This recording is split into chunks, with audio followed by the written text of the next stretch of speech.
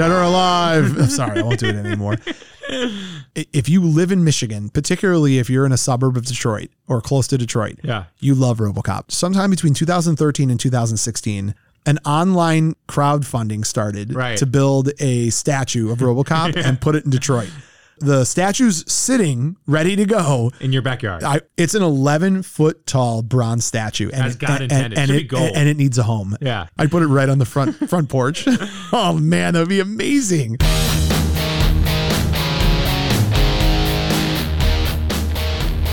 Welcome to Buzz in the Tower, a podcast dedicated to the movies of the 1980s. Our mission is to take you on a most excellent adventure through time. Buzz in the Tower is so much more than a podcast. It's the map to One-Eyed Willie's treasure. And all you have to do is sit back, listen, and repeat after me. Klaatu! Barata! Buzz in the Tower answers the questions you didn't even know you had. Like who would win in a fight, John Rambo or Hans Gruber? Or who is dreamier, Jake Ryan or Marty McFly? So as we rank, debate, and offer fresh takes of the best from 80s cinema, please remember, life moves pretty fast. If you don't stop and listen to a podcast once in a while, you could miss it.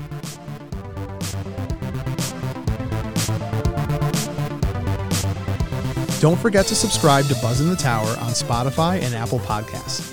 For bonus content, you can find us on all social media channels by searching our handle @BuzzInTheTower. For more podcasts, information, or to contact us with topics you'd like us to talk about, visit our website, buzzinthetower.com. That's BUZZN, thetower.com.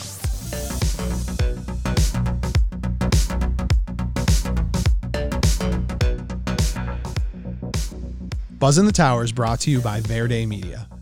Max, I couldn't be happier with the way our website looks. So good. Yeah, if you haven't had a chance to take a look at our website yet, you need to right away. These guys, website development, online marketing, they are outstanding. Am I exaggerating at all? It is so choice. If you have the means, I highly recommend having them build you one.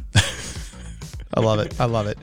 Look, they're the best of the best. And working with John, their owner, a self-admitted 80s martial arts movie nerd, was an absolute joy. Is that why you said the best of the best? That is why I said that. Was a tip of the hat to John. They're more than our sponsor. They're our partner. And if you are looking to build a website, they are the group to go to. Find their link on our website and check them out, Verde Media.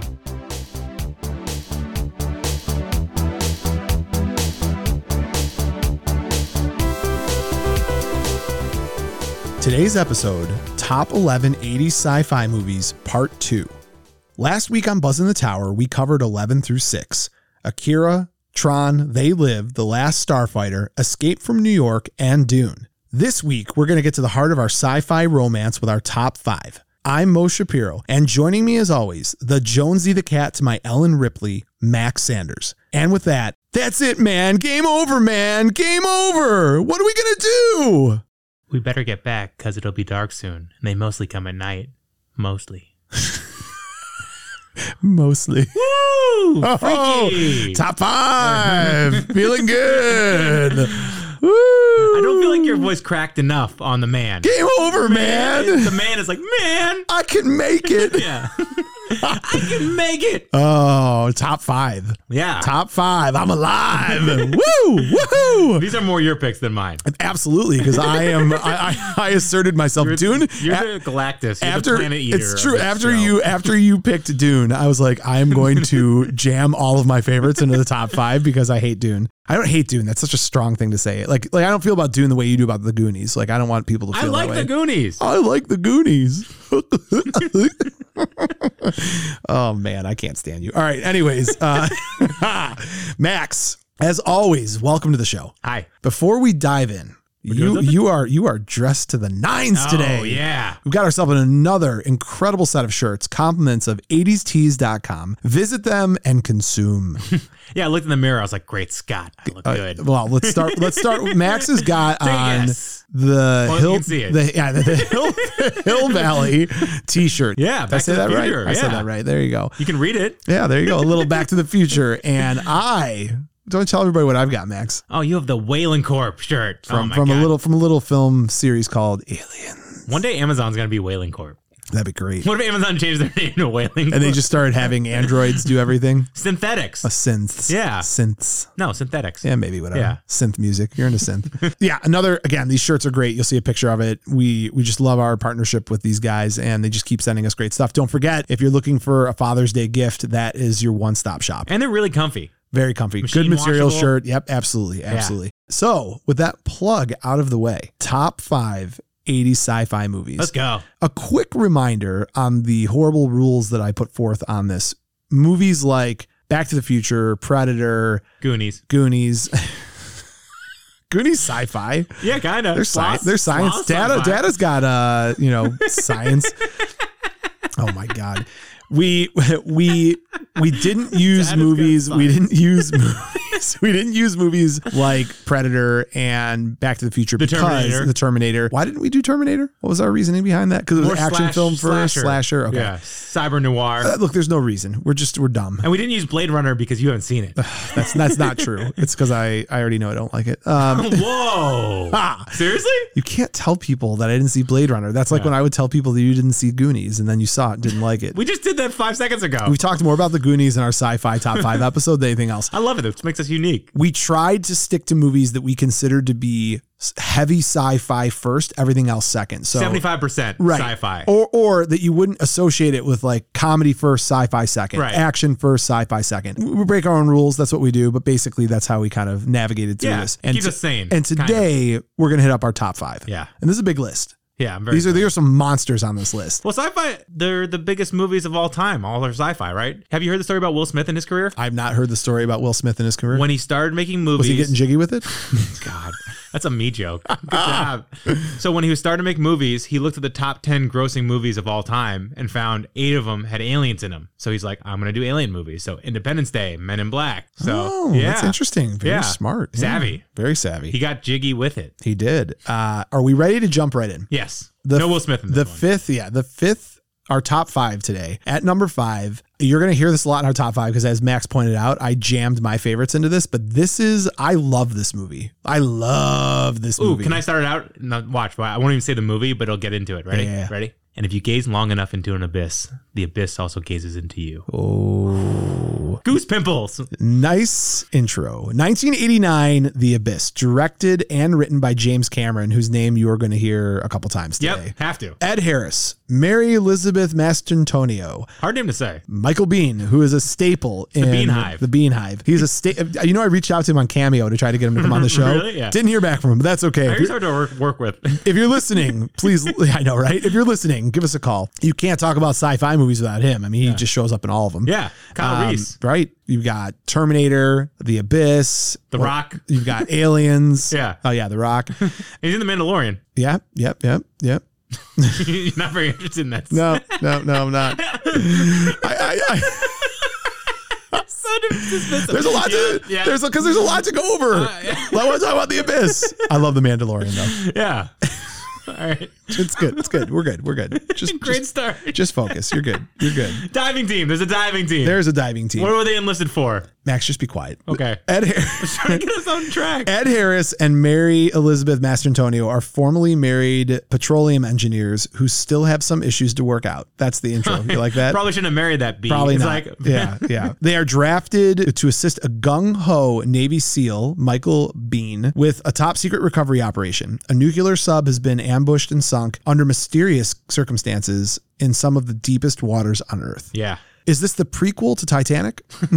This is what so James Cameron growing up was fascinated by deep sea stuff. Right. Jacques Cousteau, all that kind of stuff. Mm-hmm. And it kind of manifests into this and then it moves into Titanic later. This movie, it's not even a complaint, but there's one part about this movie that cracks me up. What? One of the guys that's on the ships on the top of the water is played by, do you know who Chris Elliott is?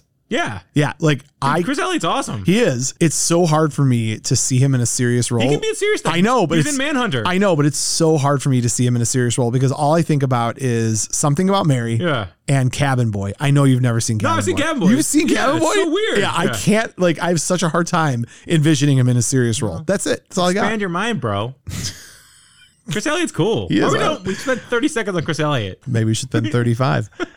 This movie's, so I gave you the quick synopsis of this movie, but basically they're trying to understand what's going on in this sub. They've got Navy SEALs with them. While they're going, they're getting what is it called? Deep sea psychosis or something. Yeah, the special effects on this are incredible, unbelievable. Which they end up spilling over into what you see in Terminator 2. Yeah. Well, the practical effects too, with like kind of the machinery. It's like, it feels like Aliens too, you know? Yeah. Like Cameron's got a style. The suspense, just the anxiety of knowing they're all trapped underwater. Oh, everything's 10,000 times more stressful because it's like, are they going to run out of oxygen? The water's moving up. Well, you know, one of the reasons they say Jaws was so successful is that one of the most primal fears that people have is being attacked and eaten by an animal. And, and another one is drowning. Yep. Drowning is like a very anxious. God. Our brain is programmed, 2/3 of the earth is filled with water. We're programmed to be scared of drowning. Yeah. Is that accurate? Is it 2/3? I think it is. It's a lot. It's a lot of water. There's blue whales in there and we don't know where they are. That's a lot of water. Yeah, that's a lot of water. This is our stinger. Just so you know, that's our stinger. There's blue whales in there.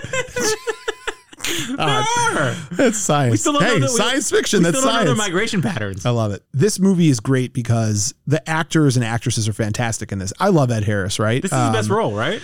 Westworld. I love him in Westworld. He's so angry. I love Ed Harris in Westworld. Is that going to be you when you're older? Big time. He's a horrible. That's like the meanest thing you've ever said to me.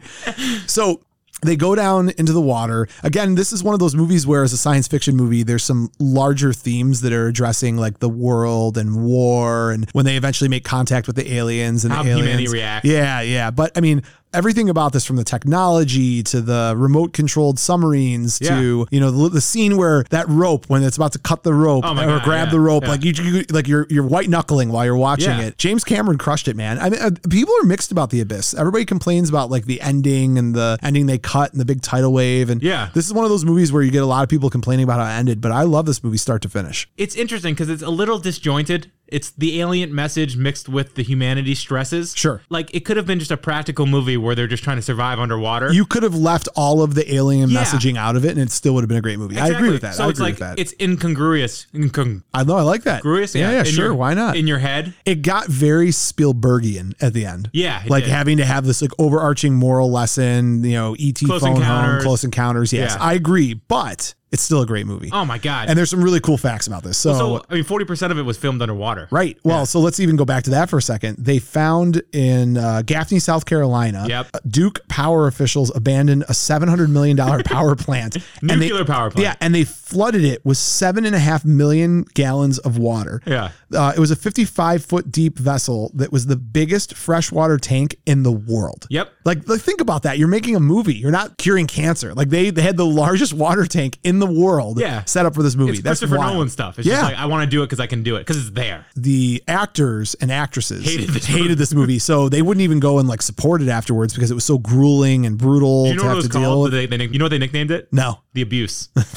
Jesus. Have you heard Ed Harris been interviewed about this? No. So he goes, asking me how I was treated on The Abyss is like asking a soldier how he was treated in Vietnam. Well, he almost drowned. Yeah. That's one of the things too. He punched Cameron in the face afterwards. Yeah, he almost drowned. And also the scene which was easily one of my favorite scenes, right? Where he's saving his wife and he's screaming at her and giving her CPR. Away from anything in your life. Yeah, she has a strong heart. She wants to live. Come on, Linz. Come on, baby. Yeah. Zap her again. Do it. Kill me. I'm here. Do it now. I'm here. Kill me. Wrong movie? Yeah. Okay. But that's intense. You got me all fired up. I'm sorry. I got to take a deep breath. No, Ed Harris screaming. I'm always on board with that. They went through that whole scene and he was like really hitting her. Yeah. And the camera broke halfway through the scene. Shut up. And she was like not happy that they had to go through that whole thing again. I mean, he's hitting her. I mean, you can see it. It's incredible. So that scene's great. So every cast member had to be a certified diver. I don't know if I ever told you this, but when I was studying abroad in Australia, I got huge into scuba diving. No way. Yeah. So I had to go through advanced scuba diving certification, and it's no joke. Yeah. I mean, like the basic one is pretty easy, but deep diving and the stuff they had to do. Wait, decompressions. Yeah. Oh, it's wild. So every cast member had to do that. Here's something really wild. When the rat was breathing water, he was actually breathing water. Yeah, it's the fluoxetine or whatever it is. They had to, they cut away quickly from the rat. Do you know why? Because he pooped. They didn't want to show the rat pooping. Yeah. It's PETA too. Yeah. And I got the name wrong, by the way. It's oxygenated fluorocarbon. Oh, all right. There you go. You better have that right. You got to have that right, Max. Well, no. Yeah, okay. It's a technique discovered by Dr. Johannes Kilstra and Dr. Peter Bennett at Duke University. Oh, great work. Yeah, I follow their work. Absolutely. They're there you go. Nice science fiction. And this is pretty wild too. You don't see this happen very often on sets because there's just so many risk factors involved. But the scene where Catfish is shooting Bean's character is taking off in the sub, and Catfish shoots into the pool of water, real live bullets. Shut up. That's all real. Oh, yeah, they took a ton of safety precautions, but they were shooting bullets into the freaking water. Isn't that wild? So would you be on a film crew with James Cameron? Because he risked himself. Right. You know, he almost died too. There was a decompression thing where someone thought he was panicking. He had to punch a guy to go up to the surface and he breathed out the water. Yeah. So he didn't like kill himself. Yeah. Would you go? I mean, like... He does great work. I mean, you can't deny everything he does is amazing. You're like a football coach. You want to be pushed forward. A little bit. Yeah, a little bit. I wouldn't mind being... I know. You're like, just give me Weekend at Bernie's. I'm good. Oh, it's good. Part of the reason that I happen to like this movie as much as I do is the bond of the crew. I mean, you really feel like they've worked with each other forever. They know each other. You know, all the characters are really well done. Even the Navy SEALs, like the turn of character, they understand they're doing something wrong. And then you get to the alien interactions and they're just amazing. The water. Because this is before T2, right? So you've got like the water tentacles, the liquid stuff. It's just really, really cool. She's sticking out her tongue. And the score, the music of this, it's just powerful orchestra. Yeah, it's great. So I'm glad that I was able to muscle my way into having this on our top 5. You love this movie, I think, more intensely than it should be out of any movie I know for you. It's true. I don't know why. Yeah, I just really love this movie. Yeah, this is like one of my favorite sci-fi movies. Yeah. Max, do you have anything else to add? James Cameron seems mean. I do love when they think that Brigman's dead and all of a sudden on his little keyboard thing it says Virgil Brigman back on the air. Yeah. That's how we should have done the intro. That would have been great for the intro. Virgil Brigman back on the air. Not enough people get it. No, you're right. But who cares? All right, that is our number 5 pick, The Abyss. And that takes us to... Oh, man. Are you going to do it or me? So I'm going to tell you something right now. I'm going to let you do it. I have a fact about this movie that is going to blow your mind. Really? Blow your mind. Okay. This will be the best fact we've ever brought on the show. Did you bring Romulan ale with you? No, this is good. This is going to blow your mind.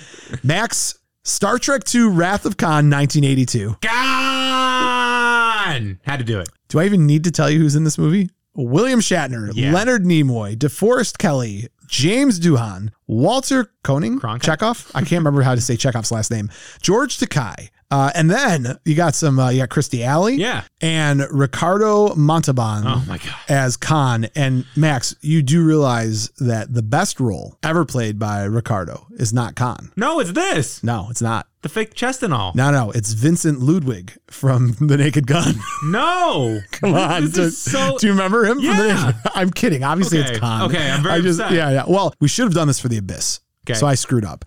But we should mention that one of the things, and we'll talk about it briefly, one of the things that I love about sci-fi movies is sci-fi movies and action movies do something very similar. They retread all of the actors in all of the movies. Yeah. So like we talked briefly about Michael Biehn, right? So Michael Biehn is in Aliens, Terminator, like all these movies, right? You're and Star Trek's not the best example. I was mostly being tongue in cheek about The Naked Gun. Back. Right. But like it's incredible as we get through more of these, the 7 degrees of separation that some of these characters have in all these sci-fi movies. We're going to talk about that. It's pretty wild. Yeah. Absolutely. So Star Trek Wrath of Khan. As Admiral James T. Kirk, William Shatner, and Captain Spock, Leonard Nimoy, monitor trainees at Starfleet Academy, another vessel from the United Federation of Planets is about to try out the planet-creating Genesis device. Can I cook or can I cook? In a seemingly deserted portion of space. In the process, 2 of Kirk's officers are captured by Khan, an enemy of Kirk. thought he'd never see again. Once more, Kirk takes the Enterprise's helm, where he meets Khan's ship in an intergalactic showdown. It's so good. Are you ready to have your mind blown? We're doing that now? Yeah. Okay. Are you ready? Hit me. Leonard Nimoy is related to me. Shut up. Yeah. He's a relative of mine. What? I mean... You look so confused. Yeah. So I can't even, it's a very long story, but my cousins that live in Portland and Seattle. Yep. So the 2 girls, the twins, their mom's family by second marriage, Leonard Nimoy married into their family. Did you ever meet him? I did at my my cousin's bat mitzvah. When I went out there, God, I must have been in college or almost in college. And that's where I found this out because I looked over and I was like, that's Leonard Nimoy. I introduced myself to him and was like, Did you do the hand thing? No, I was so overwhelmed, and he couldn't have been nicer, right? Yeah. So I was trying to play it cool. We were at my cousin's bat mitzvah. It wasn't the time or place for me. He was a funny dude. Super nice guy. So I went up to him and introduced myself. I said, we're family. And he said, and that was it. I was like, all right. He didn't run away. So yes, I wanted to let you know I am related to Leonard, the late, great Leonard Nimoy.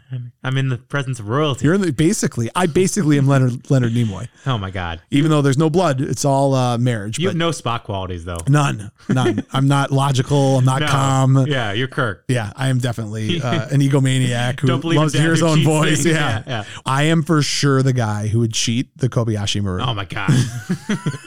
I don't believe in a no-win scenario. You're basically Kirstie Alley. You're like, you're Spock's protege. Yeah. You know, she slept with her ears on to get into the role. do you know that she grew up as a little girl fantasizing about being Spock's daughter? Yeah, I know. Yeah, Yeah. I think that's fantastic. She's great in this. She is really good in this.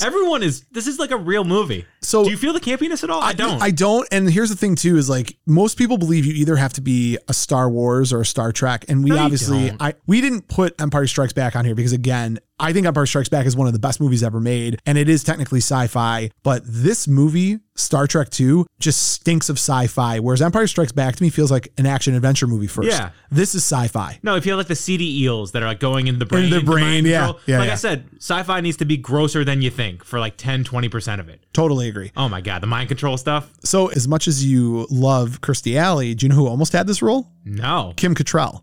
That could have worked. Yeah, and she actually later on did get a role as a Klingon, or not as a Klingon. Jesus, all of my Star Trek nerds are murdering me right now. As a Vulcan. Oh, nice. I'm trying to think. So she was in Star Trek 6, whatever number 6. I lost count. Yeah, This is the best one though. Can we agree on that? Unquestionably, this is the best one. Khan's crew. Oh my God. Do you know about this? The Chippendales dancers? They're all Chippendale dancers. They look great. They do. They all had to be genetically, superior beings, so they got Chippendale dancers, which is so funny. Do you believe the fake chess rumors for Ricardo Montalban? Yes. I do. I love stuff like that. I do believe that. He is great. He's just vengeance and wrath. Well, and do you know passion? Like the hatred between him and Kirk is just so palatable. And I love like you're looking at a screen and you're battling someone wit for wit in a spaceship. it was really hard for him to get into this role because that he reprised his role. He was Khan a decade and a half earlier in an episode. You didn't know that? I didn't know that. So this is what I love about Star Trek is that like they had an episode where he played Khan. Yeah. It was about 15 years earlier and they brought him back. Now this time he was on that show Fantasy Island maybe or whatever. He had Blaine. Yeah, exactly. He had such a difficult time changing from like this really nice hotel, host. Tan skin. Yeah. Hello to this. But and you're right. He made the movie. The whole movie's great. Just like the bond between Spock. The only argument I would make on which is the best when Spock, when you think he's dead and then he comes back in 3, it's great. Yeah, you don't know the search for Spock, right? Yeah. When Spock dies, I freaking lose it every time. Yeah. I mean, when Kirk gets choked up, he's like, of all the souls I have encountered in my travels, his was the most human. Yeah. The way he dies, too, is just so profoundly him. It's like the sacrifice of the one for the many. Yeah. It's just like... logical. It's just perfect. It is. Yeah. And when they put their hands on the... Oh, my God. I'm getting teary-eyed right now. The whole idea of the Genesis project, right? Yeah. Starting life from nothing, that they drop it on that planet. Additionally, it was kind of wild to me. Not a lot of people realize this, but this movie was the first film that had a fully CGI rendered sequence in it. People had used it other times, but this is the full sequence done just by CGI. This is the first movie to do it. They did a good job, too. It feels real. The thing about Star Trek that's kind of cool is that everything. If you just look at the ship and the special effects, it's campy. Yeah. But that speaks to how great the story and the acting is because it didn't feel that way. Like to your earlier point about this being one of the better ones. Now, my heart tells me my favorite Star Trek is the one with the whales. I don't know why. I just love that one. I know. I love that one. But I mean, they're quoting Moby Dick at the end. That's literally Khan's last line. I spit my last breath at thee. Oh, Khan. Yeah. Khan. Best sci-fi villain of all time. Wow. Human. He's not. Is he human? humanoid. Humanoid. All right. Yeah. Yeah, maybe. I think so. Let's put that in our pocket. That might be a conversation. All right, so we're past this. We're on to number 3. Are you ready? We couldn't disclude the big guy in all this. Oh man, I can't believe we picked this one out of all of his. I am not the least bit surprised that we picked this one. I totally jammed our top 5. Yeah. This is like, except Star Trek 2. Star Trek 2, like I really like, and you made a good case for why we should put it in the top 5. But this one at number 3, Max. Yeah. The Running Man. Oh, 1987, directed by Paul Michael Glaser. But by the way, Paul Michael Glaser was like the 9th guy that they hired. They fired like all these other directors. It feels like it. It was incredible. All right. So The Running Man, the year is 2019. Yeah. America is a totalitarian state where the favorite television program is The Running Man, a game show in which prisoners must run to freedom to avoid brutal deaths. Having been made a scapegoat by the government, an imprisoned Ben Richard, played by Arnold Schwarzenegger, has the opportunity to make it back to the outside again by being a contestant on the deadly show. Although the twisted host, Damon Killian, I'll be back. This is the one episode where I wish we could do explicit content so I could quote like, Richard I hope Dawson. You left some room in your stomach. Oh man. Sorry, I lost my track. Damon Killian, Richard Dawson, has no intention of letting him escape. No. This movie is magic. I love this movie so much, Max. It's great Arnold because it's campy as all hell. Yeah. I mean, the catchphrase is like when he destroys Fireball, how about a light? Or the Sub-Zero one. Here's your Sub-Zero. Now Plane Zero. Does that make any sense? None at all.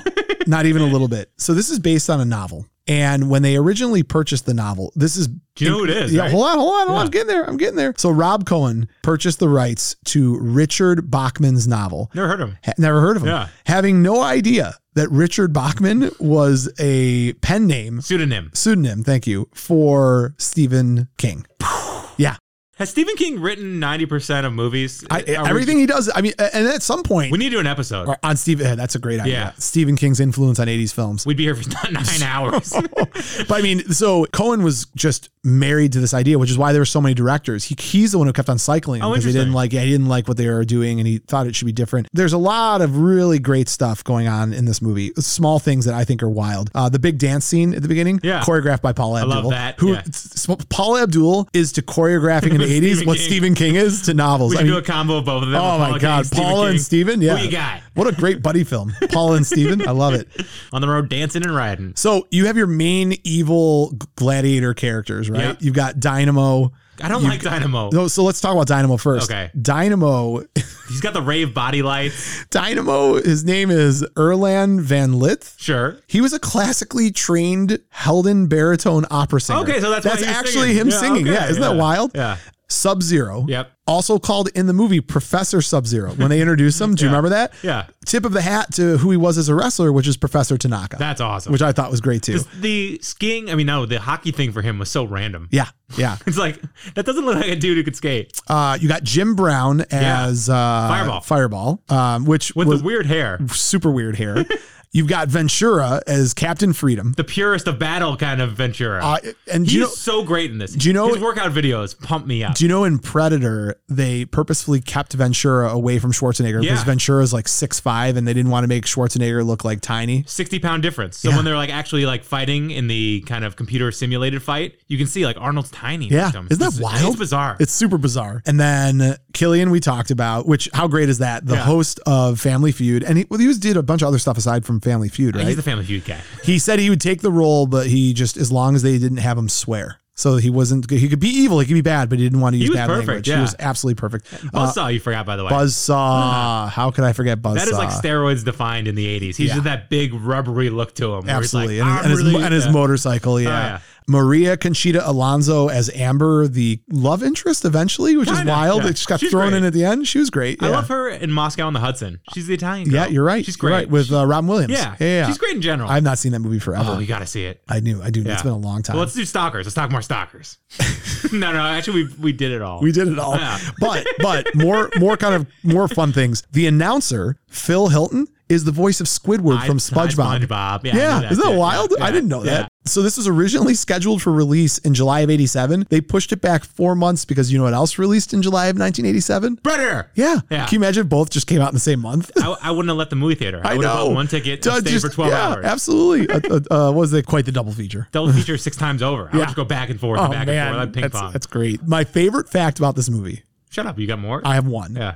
The show American Gladiators was based on this movie. Yeah. I had no idea. My gym teacher in middle school was an American Gladiator. You're kidding. She was Sky. That's wild. Yeah. That's really cool. I remember Sky. Yeah. That was your gym teacher? Yeah, Miss Oh my Chemalinsky. God. That's wild. Wait, we should get her on the show. Oh, I mean, I'll see what she's doing. Yes. Can we get Sky on the show? That'd be amazing.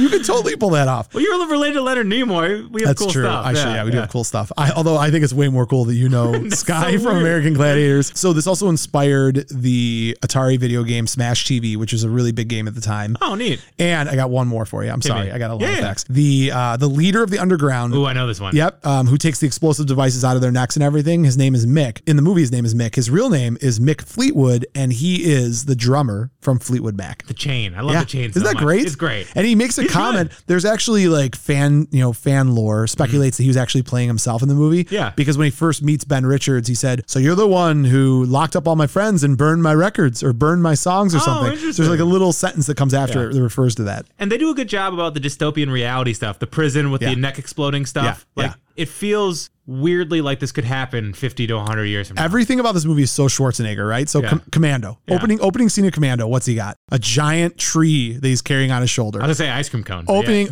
Opening scene, basically opening scene of The Running Man. He's got a steel girder that he's carrying. that's true. And his beard. I love Arnold with a beard. It is awesome. great. This is the only beard Arnold, right? 6th Day, I think he has it. Raw, too. not raw deal. I don't know. I'd have to check my beard chart. I'm not sure. My Arnold beard chart. There's awesome quotes in this. The Killian, I'll be back. Yeah. This is a great sci-fi movie. And this is another movie just making incredible statements on society. But it's fun. It's very light. It does not take itself serious at all. No, you don't like contemplate your reality afterwards. Right, You're absolutely. Just like, well, that was a fun ride. All right. Well, I am happy to see Arnold make his way into the list. Max, we're down to our final two. You might be humming with vibrations about how excited you are about this next one. Woo! Woo! Number 2. Is this in your top 5 favorite movies of all time? I talk about this movie a lot. You do. The 1987 cop thriller, RoboCop. Bum bum bum bum bum bum bum bum bum. Dead or alive, you're coming with me. How many episodes have I said that on? 6 or 7. Yeah. Yeah. What have I said more? Happy birthday, Polly. Happy birthday, Yeah, Polly. or All right. Howard the Duck is stupid, or I haven't seen Goonies. Yeah, those are definitely my those are catchphrases. go-tos.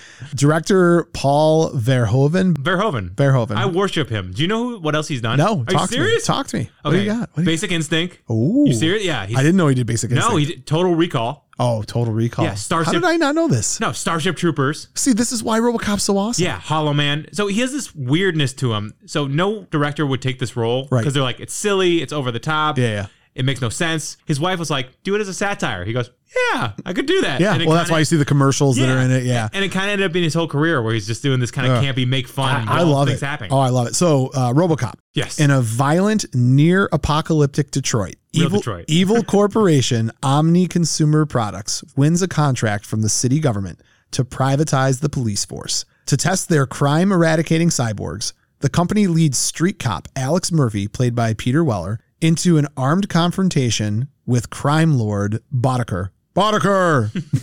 Boddicker! You're under arrest. Kurtwood Smith. Yeah, Clarence. But when RoboCop learns of the company's nefarious plan, he turns on his masters. Dum, dum, dum.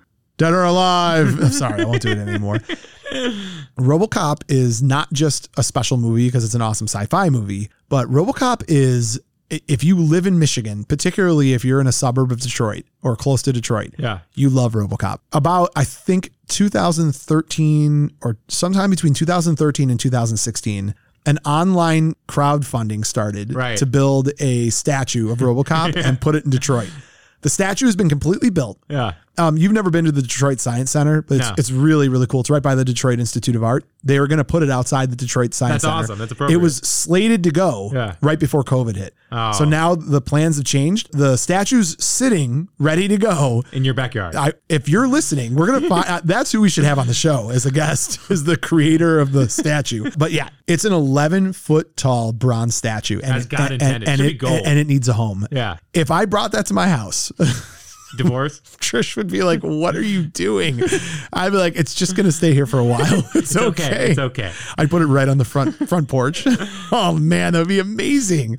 So do you like Peter Weller's performance as RoboCop? I love everything about it. Okay. It's great. So he trained with a professional mime because he knew that the role was going to require almost like a stoicness of not moving his face. So he like vetted a couple different mimes, found one, and trained with him so that he could learn to control his face. That's cool. The suit was so hot and so heavy. Yeah. The scene where he busts up the drug ring and he's basically just shooting everybody up. He's wearing headphones on, listening to music inside of it because he couldn't hear anything anyways. So like got him into like the mood of being like, because he's doing those like no look Matt Stafford passes with his gun. The gun itself, the 9mm, they had to get approval from the FBI to even have that weapon in the United States because it was a fully automatic 9. Like this, as I'm saying these things, I'm getting so fired up. These are all just amazing facts. It was $1 million suit. I believe it. And you know, when he's in the car, it was so heavy, they had to take his pants off. So he's naked from the bottom up. That's awesome.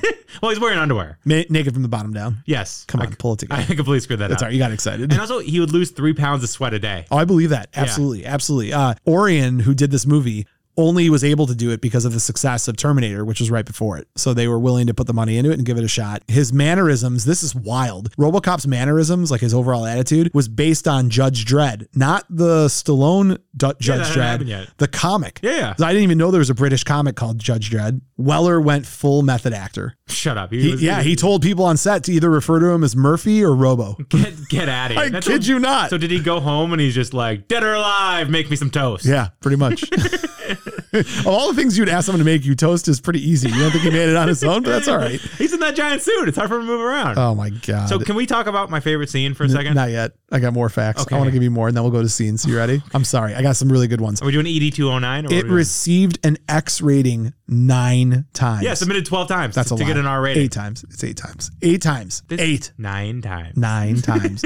Yeah, because of how gory it was and violent, which is nuts. And do you know the machine gun scene? You know, it's like rapid fire. You only see them for a second at a time. Yep. It's because the machine guns were malfunctioning that they couldn't. That's funny. They couldn't I didn't stay know on that. anyone for more than 3 seconds. Do you know what this beat in the theaters? What? Jaws the Revenge. You love bringing up Jaws the Revenge. I do because it's terrible. Okay, my last fact. There is a commercial. You need to find it. Go onto YouTube. 6,000 sucks? No, the Korean fried chicken commercial with RoboCop. RoboCop is in a Korean fried chicken commercial. Okay, I thought you were talking about the commercials in the movie. No, the commercials in the movie are great, but you need to find the Korean fried chicken commercial. Okay. Okay, I finished my facts. Let's go to favorite scenes. What are some of your favorite scenes? There's a lot. I love this movie so much. Nightmare Fuel. Emil, the toxic waste death. What is that? Yeah. He's got the Stallone like dragging off his nails. If you look at his hands, his fingers are peeling off the skin, so there's bones. It's the worst. Yeah. And he almost has this kind of octopus hunchback look to him. Yeah. And then Clarence hits him with the 6,000 sucks. Yeah. Yeah. He just becomes paste. I mean, do you know who that guy is, by the way? It's Paul McCrane. He's Montgomery from Fame. Oh, yeah? You're right. Yeah. He's great in this movie, He's great in this movie. Like, they're all great. So it's so bizarre that he's so hateable, but you still feel bad for him when the toxic waste stuff happens. Oh, yeah. Absolutely. And we talked about the other character that I mentioned, the old man who played Grigg. Yeah. Grigg? Why am I mispronouncing his name? Griggs. Martin Riggs? Yeah, that's what I want to say. From the last Starfighter. Yeah, I mean, Clarence Boddicker. Yeah. I mean, Red. What an evil SOB. Red. I know. Yeah. Remember way back when, our first episode, when I confused all these characters with Total Recall? You won. Do you know Ironside was almost considered to be RoboCop? Really? Yeah, he was the second choice. All right, I could have seen that. Yeah, it would have worked fine. Yeah, it would have worked. Yeah. No, Weller's was great. I mean, I loved him in this. This whole movie is just the best. I love it. Yeah. You know Ronnie Cox from Beverly Hills Cop is the evil corporate dude in this movie? movie? Dick Jones. Yeah. Which is kind of wild because it's so different, personalities, like, but He's got still, range. yeah. Oh, Beverly Hills Cop, especially Beverly Hills Cop 2. He was great when he got shot, and he wasn't really doing much for the rest of the episode. But Dick Jones, man, and the old man. So why do you love this movie so much? I don't know, man. I think I just saw this at like an inappropriately young age. That's probably why, and I thought it was great. I was like, oh my god, look at all this murder and. Have your kids seen it? And no, I don't let my kids watch R-rated movies. No, not one, not ever. What's gonna be the first one? Probably Predator. Yes. Probably when Reese is like 14 or 15, maybe I'll let her watch it. Too late. Having this conversation with you. They're gonna YouTube it. Eventually. They're not gonna YouTube it. They have kids YouTube on their devices. They can't watch that kind of stuff. Okay. Before we get to our number one, why don't we take a quick break for some ads? Yeah. Yeah? RoboCop ads. RoboCop ads. Dead or alive, buy this. Clarence, run the ads.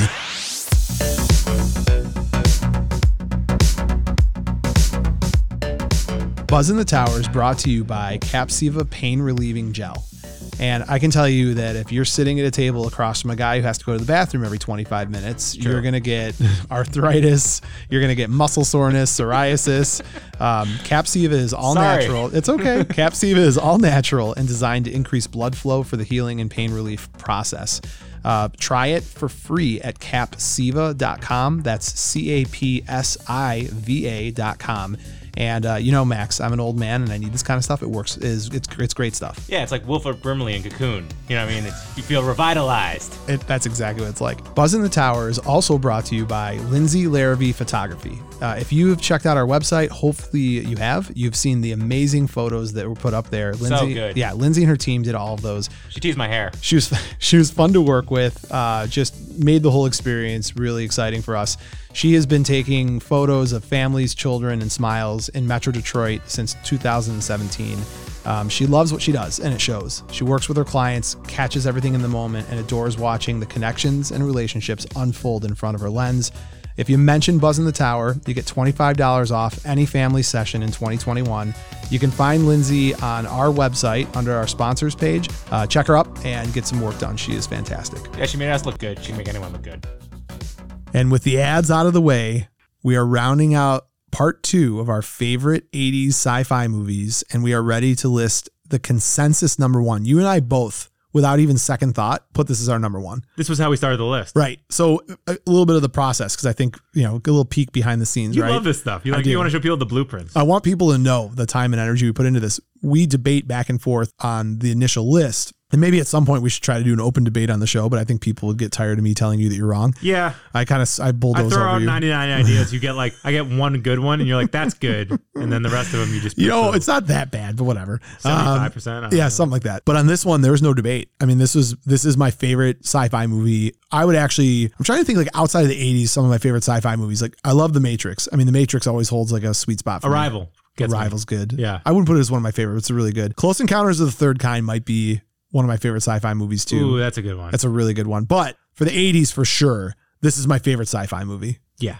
Are you ready? Let's do it. All right. 1986, directed and written by James Cameron, Aliens. This time it's war.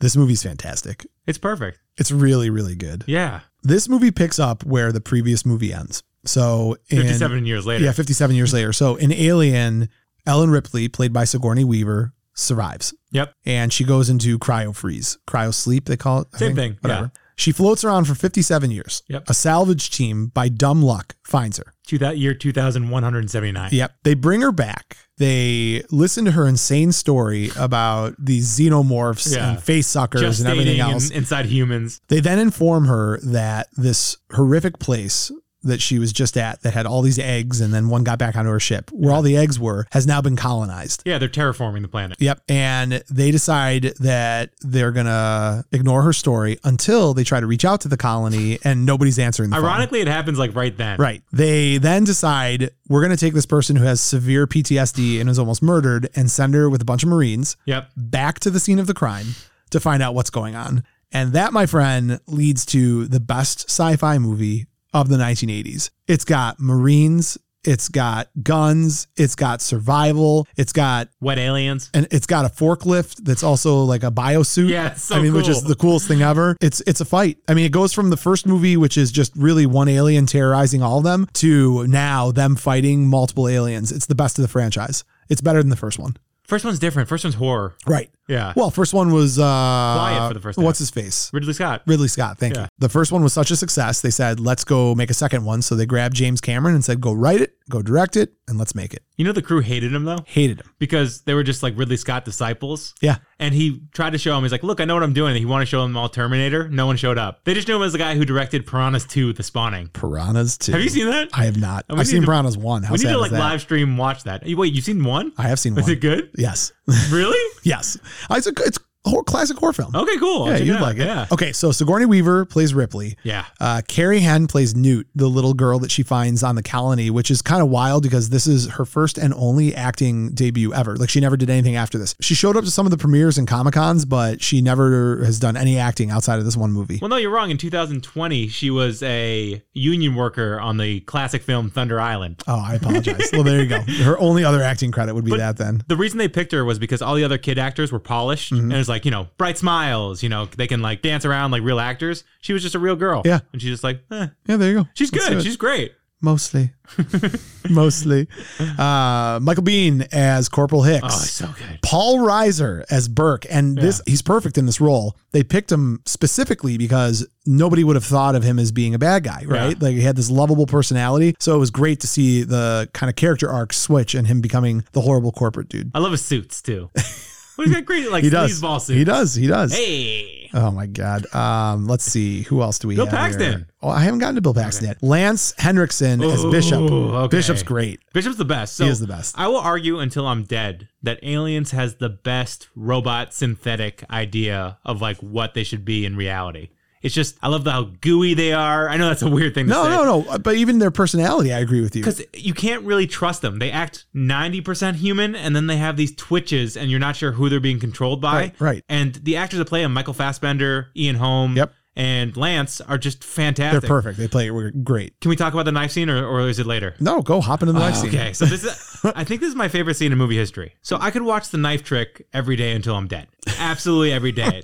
So they're just like, hey, Bishop, do the thing, when they're at the commissary eating. And he's like, oh, come on, please don't make me do it. Which is a weird reaction for a robot that he's kind of nervous about Sure. it. But he's commanded to, picks the knife up, does this flip thing that no one can do. You know what I mean? It's like this little like flick He of the spins it. Yeah, he spins it on the tip of the knife. And then he back flips it back into his hand, and he just looks at him and goes, trust me. and I guess Bill Paxton didn't know they were going to put his hand on top of Lance's. Like that was on So the his response was his like response legitimate. was real. So Lance nailed it on the first take. And he's like, good, I don't have to do that again. It's not a big deal. Yeah. Went out drinking that night. The next day, they're like, we got to reshoot. So he did it again, and he nicked Bill Paxton's pinky. Oh, really? Yeah. That's funny. But just the confidence, the weirdness, and kind of the camaraderie of the military guys, too, that they're all just kind of cheering him on. They're all friends, but they kind of hate each other, too. There's something uniquely weird about this scene. Is there anything else like it? I can't think of anything. No, but I also think you get a feel. It's one of those scenes that introduces the attitude and personality of the team. Yeah. Like, I'm a big fan of those scenes. Like, even thinking about Predator, right? When they're all in the chopper. Yeah. And you're getting to learn about the characters by just how they react to certain things, whether it's Billy putting the makeup on or Sure. whether it's Hawkins telling inappropriate makeup. jokes. Yeah, like the makeup, sorry. All the military people are like, yeah, thanks, MG. It's not makeup. No, but I agree with you. It's a great scene. It's fun. I mean, plus, again, do they just speed up the take, I assume? That's how they do the fast. I don't think so. Yeah, they had to. I think that's So the reason you love the scene is because it's you real. foolishly think it's real. No, they had to speed it up for And sure. they filmed these scenes last, so the camaraderie between the military people felt real. I did not. Yeah, so that's just another James Cameron secret. So you mentioned Bill Paxton, who has the most memorable Life. line. Yeah, I mean, he was in all these. Like, he was in Top Gun. He was one of the air traffic controllers. Only man to be killed by the Terminator, an alien, and a predator. That's right. So share that because people. It's funny. We've said that before, and I've gotten questions about that. So Terminator, Bill Yep. Paxton. He's a cyberpunk. Yeah. And right at the With the beginning, Night Slasher. Yep. He's hanging out with the Night Slasher from Cobra. From Cobra, Yeah. yep. So Bill Paxton gets killed by the Terminator in Terminator. Yep. He gets killed by the Predator in Predator 2. Yep. He's got that like bouncy ball, and he's in the train or whatever, the subway tram. Right. And then obviously Alien. Yeah. He gets killed by the alien. So cool.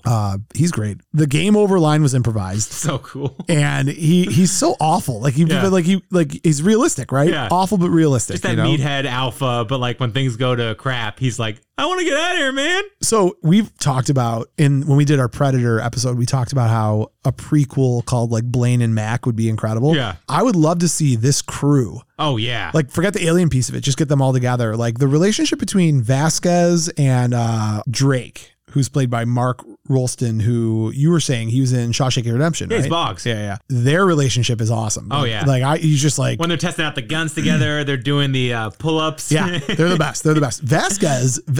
So Vasquez is played by Jeanette Goldstein. She is also the mom in Terminator 2, Yeah. the adopted foster mom. Oh, yeah. And she's also the woman in Lethal Weapon. Remember the whole crew and they all get killed independently one by one in Lethal Weapon 2? Yeah. She's the female cop in Lethal Weapon 2. God, I love Lethal Weapon 2. Yeah. Isn't it great? It's a perfect action movie. It is a really good action movie. There's all this crossover. We've talked about this before. Anyways, let's get back to Aliens. The crew is just so cool. Yeah. I mean, you know the guy that leads them, Sergeant Apone? Yeah. In real life, Cigar smoking guy. Yeah, he's great. Let's go, ladies. Yeah. In real life, Al Matthews was the first African-American sergeant in the Vietnam War.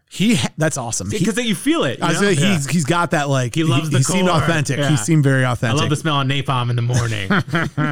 This movie, God, Max. I mean, Facehuggers freak me out. Let's go into a couple more fun facts and we'll talk about the movie. Okay. So I think I mentioned this, James Cameron got approached to do this, but it's interesting. The first one he wrote wasn't all that good. Oh, really? The first time he wrote it. And then there ended up being some big delays because remember the gap between these two movies 7 years. was 7 years. So he refined the hell out of this movie. Yeah. I mean, he got it to where he wanted it to be. When he was doing Terminator, he was using it as a test run for Aliens. Really? Yeah. So in his mind, no one was ever going to see Terminator. Shut up. This is his quote. I was thinking of Terminator as a movie no one would see, so I could work on some of the things that I would use on Aliens. That's cool. So that's part of the reason that he feels that this movie was so perfect and so well done and everybody loves it is because when he was doing scenes in Terminator, he's like, oh yeah, the crawling through the combine piece, that would look good in Aliens. He was basically doing a dry run for Aliens. Oh, wow. Isn't that wild? Yeah. And also he did financial tricks too. Like he didn't have enough money to get everything done. So they used a lot of miniatures for all the spaceships and whatnot. Yep. And also the hibernation chambers, they didn't have enough money for them. So he used mirrors to make them look like they was doubled. Do you know that during the time that he was writing Aliens, he also helped co-write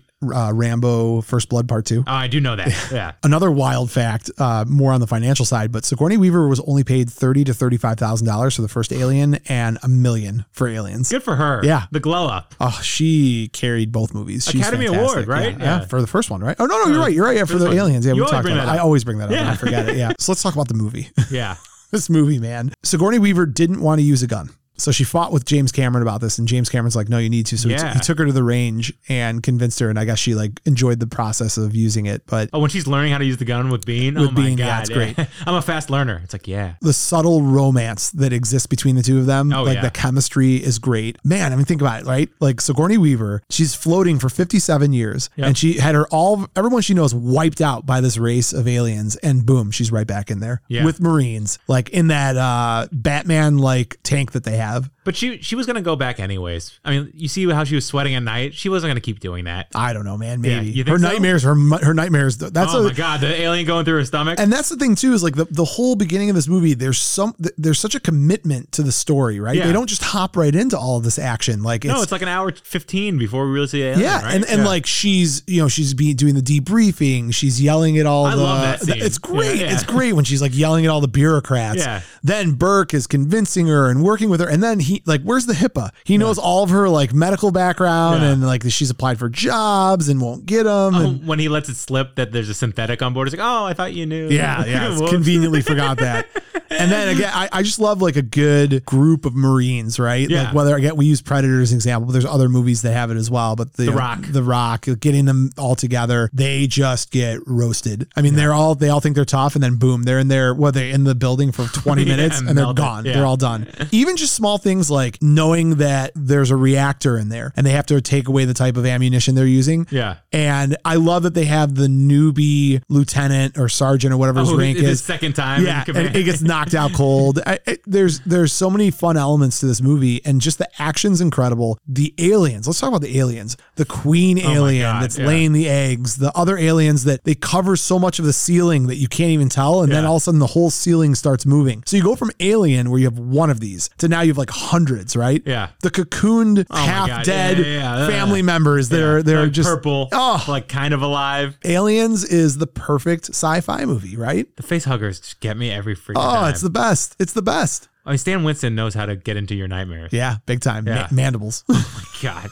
So the interesting thing is too, if you ever see the alien when he's just hanging out, like in a suit, it's not that scary ever. It's like Right. they need to like mask him, make him wet, or it wet, the Yeah. xenomorph. Yeah. And it's incredible how something so not scary when you just turn the lights on can be so terrifying in these movies. Do you know what I mean? Like the camera angles, the shots, everything. Yeah, the totally. goo. Yeah, I the mean, goo's big. Oh my God, the acid. Yeah, whoever thought of that? Anything without eyes always freaks me out Yeah. too. That you can't see the eyes. You The don't mouth inside the mouth. Ugh. And this movie is an example of how sometimes a movie can be so good. This is what I call the Return of the Jedi syndrome. Empire Strikes Back was so good that you forgave Return of the Jedi Yeah. for its misgivings. You like Aliens 3?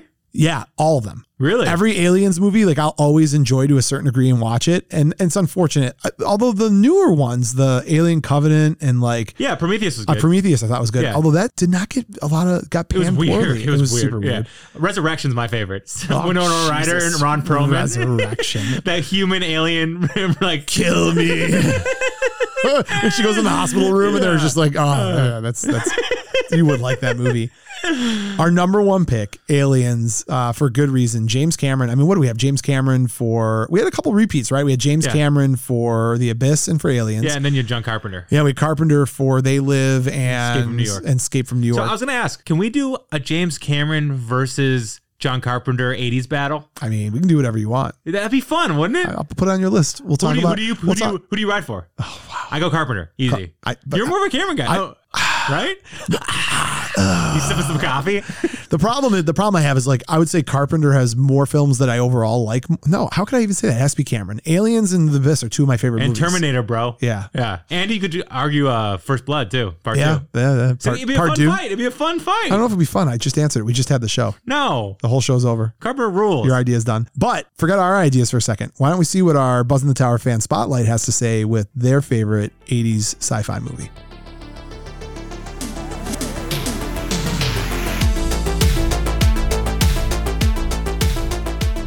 This week's Buzz in the Tower spotlight is Ryan, and you can find him on Instagram. His handle is at 80s Cinemas, 80S CINEMAS. I took the time to spell it out, Max, because this is another special one. He's incredible. He takes all of the existing films, video games, wrestling, and he kind of puts them in a framing of being in a theater, and he has these great reels, and he is more than worth checking out on Instagram. And like old school ads, like video game clips. It's insane. It's a lot of fun. Yeah. He's all over the map. Like we can barely handle movies. Yeah. He's got the whole 80s. It's so funny because it's almost like our brains are just programmed to soak this stuff up because like, this is another one of those Instagram accounts where I'm thumbing through it, and then like 40 minutes later, I'm like, man, I hope you ever get nervous you're going to accidentally like something from like 6 years ago and they're going to think you're stalking them. Yeah. Yeah. But mostly that's ex-girlfriends. But in this case, 80s, it's no, him. I'm not afraid. Everything's like 4 years old. Oh, man. He's got like 70,000 followers. Yeah. Well, I understand why. I love his stuff. It's great. I know. We asked Ryan to let us know what his favorite sci-fi movie from the era is, and here's his answer. My favorite 80s sci-fi movie besides Back to the Future is the 1988 cult classic film They Live, starring WWE Hall of Famer Roddy Piper and Keith David. Why it's my favorite? I was a huge WWF fan when I was a kid. You know, within the glory days of Hulk Hogan, Hulkamania, and Roddy Piper, and his bad guy persona, and Piper's Pit. So Piper being a professional wrestler and being in this movie grabbed my interest for sure. And the story, it makes you wonder, you know? Not the fact that a pair of special sunglasses can make us really see aliens, but the concept is cool. Plus, this movie features, like, the longest fight scene in movie history at 5 minutes and 20 seconds. But yeah, I'd have to go with They Live as my favorite 80s sci-fi film of all time. Way ahead of its time. I mean, how can you argue with that pick? Yes, wrestling. It made our list. The fight scene, come on. You know, it's funny. Can we talk about it more? No, but we're not doing like an 8-minute recap of the 8-minute fight scene. Keith David. But he did bring up something that we didn't talk a ton about. I grew up watching Hogan, Piper, the Iron Sheik. Like I remember being interested in this movie for that reason and that reason alone. Yeah. I mean, you're too young. You don't know what it's like. I'm like The Rock. You don't know what it's like. See, you don't even know what it's like to see Hogan walking out to "I am a real American." I like Thunder Lips in Rocky 3. Oh God, Thunder Lips. He was 7 feet tall, quote He was unquote. big. He was big. All right. Well, great pick. They Live is fantastic, which is why we listed it on there. And Max, that wraps up the show. Let's recap quickly what our picks were. Let's do it. So we hit our top 5, which was starting at number 5, The Abyss, then moving to, God, I love Abyss, moving to Star Trek II, The Wrath of Khan. Oh, the intro is so good. So good. The Running Man, RoboCop, and finishing it out with our consensus number 1, Aliens. Great movie. It's a good list. Very good list. job. As we conclude, a couple reminders. I want to again mention what an amazing job Neon Noir Productions did on that intro reel before our YouTube video. So if you've not seen any of our YouTube videos, we've only got 2 up right now, but go to our website, buzzinthetower.com, and click on the YouTube link, or search Buzz in the Tower on YouTube and you'll find the videos. But they did an awesome job. The production team helped us, and then my brother-in-law Austin took it from there, and the two of them combined, it was the Voltron of power. I watch it every night before I go to bed. Of course, like you my do. nightlight. It's totally normal. So if you're not, that explains why you have so many views, as nobody else is seeing it right now. In addition to that, subscribe on Apple Podcasts, follow on Spotify, leave reviews at Buzz in the Tower on all social media, and Max, tell your friends too. Tell your friends. Tell your friends. Yeah. Kevin Bacon, 7 degrees. Find 6 everyone. degrees. Yeah, whatever. 6, 7, 12 degrees. Max, any sci-fi concluding thoughts? Live long and listen to podcasts. That's okay, I guess. What do I have? We used Game Over already. We've done all the cool ones. Yeah. You know what? I don't Fight! I don't care if I've done this before. I'll do it again. Right. Dead or alive, you're coming with me. It doesn't work. I love it. Where are they going? Okay, fine. Dead or alive, you're listening to our podcast. That works. There we go. That was so cheesy, though. I like cheese. Max, say goodbye. Who doesn't like cheese? Say goodbye, Max. Goodbye, Max. See you next week.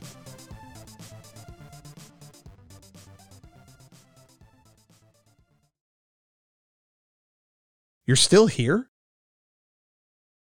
It's over. Go home. Go.